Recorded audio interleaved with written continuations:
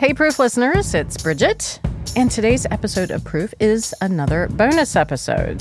So we're going to answer another one of those weird food questions that was submitted to us.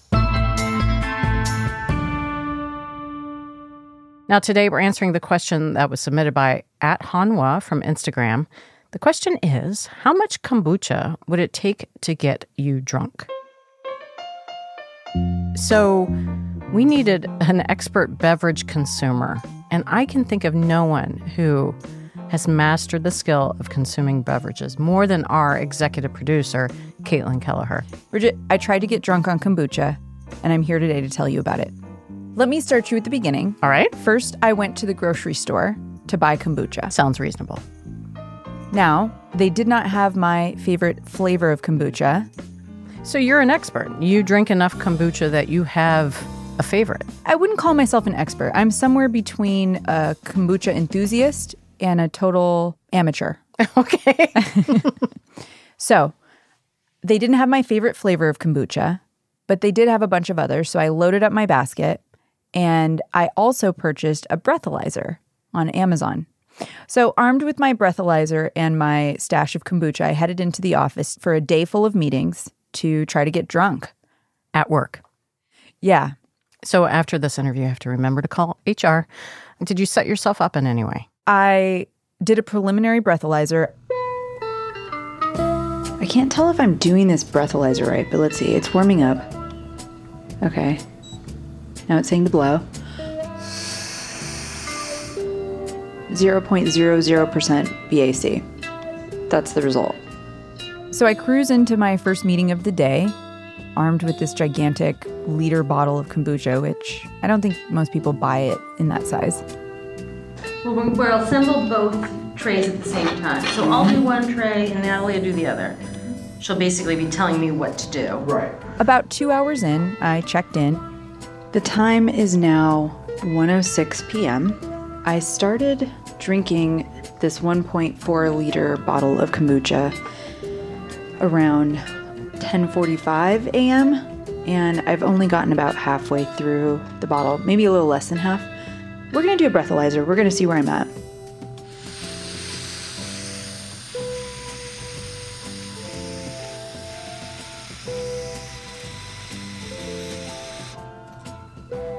Yeah, I don't know if I did it right, but it's showing a 0.00% BAC, meaning I don't have any alcohol in my system. So I'm going to try to drink faster, and we'll check in again. So a half of a liter, you're still at 0.00. How fast were you drinking this? Well, that's a good question. So that is one of the hiccups in this plan, is that it turns out I'm not a very fast drinker. A lot of people in the meeting, actually, a lot of my colleagues speculated that part of the issue was that I was not drinking the kombucha fast enough. I think you need to chug it. Yeah. You funnel it in order to actually. Oh my You think God. I need to shotgun the kombucha? I don't want you to. Should I do a keg stand with the kombucha?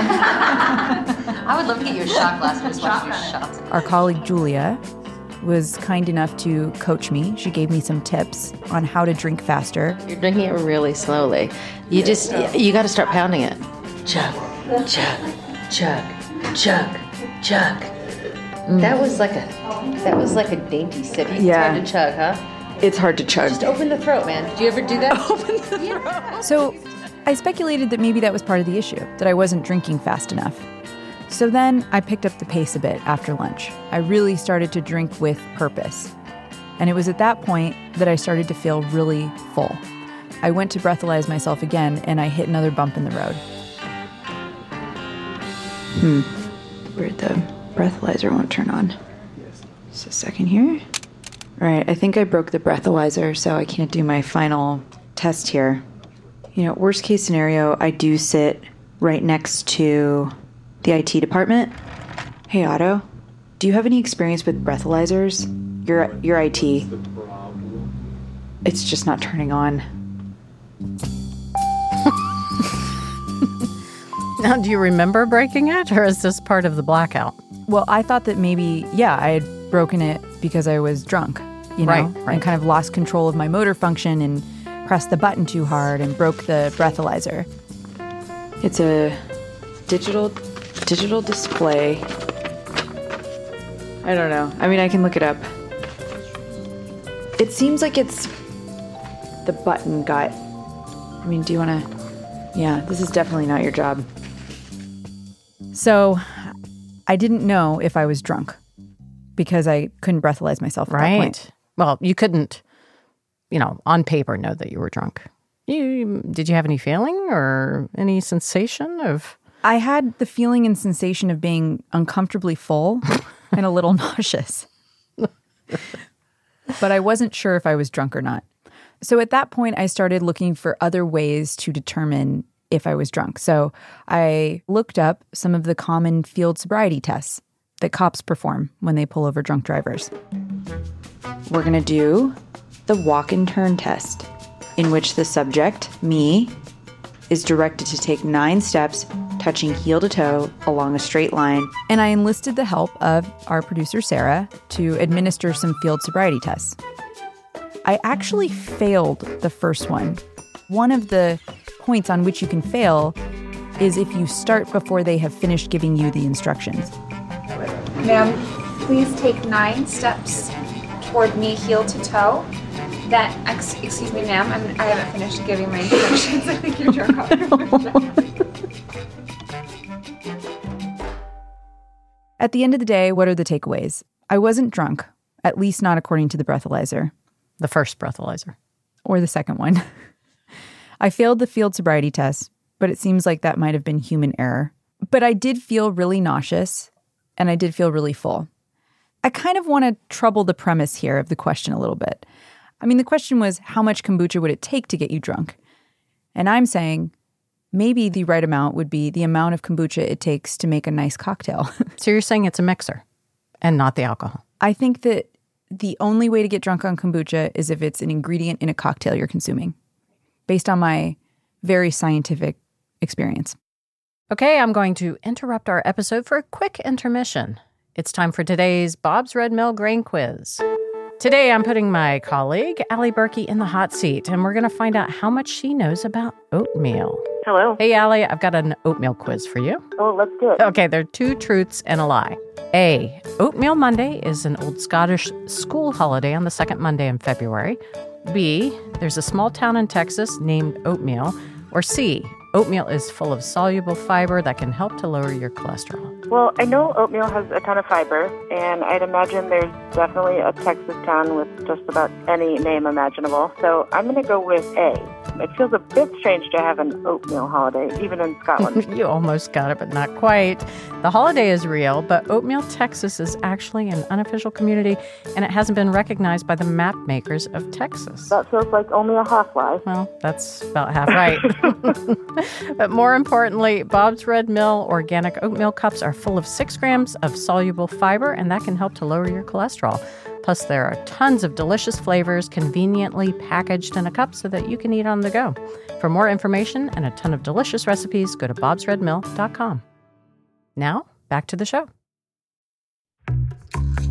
Thank you so much for trying to get drunk on kombucha, Caitlin. But because of your so-called very scientific experiment, we wanted to bring in a kombucha expert, a real one, to clear the air once and for all.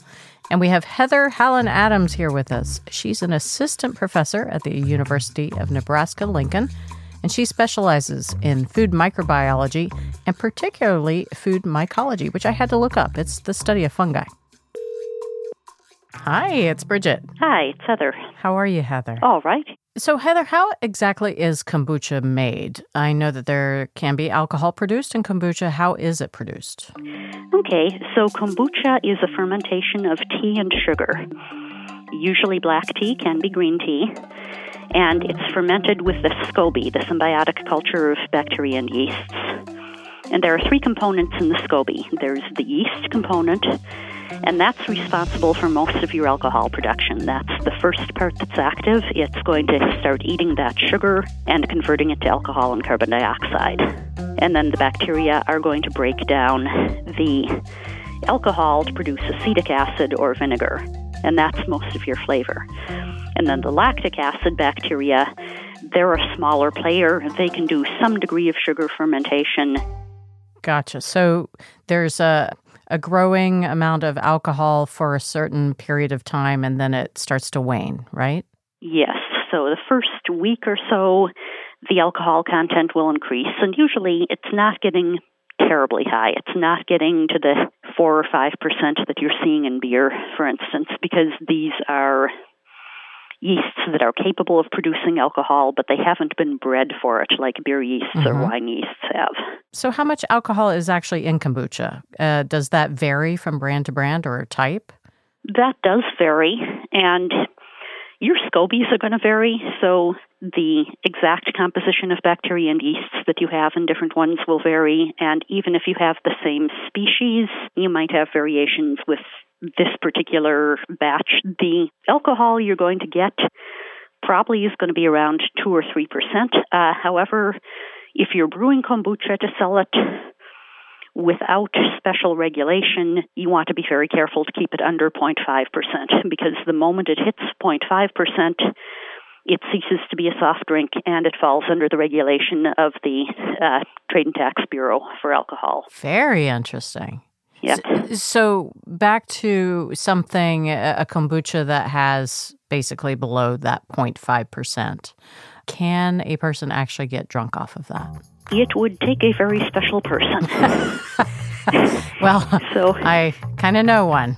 Yep. Different people are differentially susceptible to alcohol. Some people will get drunk on very little, so theoretically it's possible. What we think of usually is a unit of alcohol, which would be about a can of beer, 4.5%, or a glass of wine, lower volume, 11.6% alcohol. That metabolizes in about an hour. And so you can drink that in 1 hour and, okay, you're good.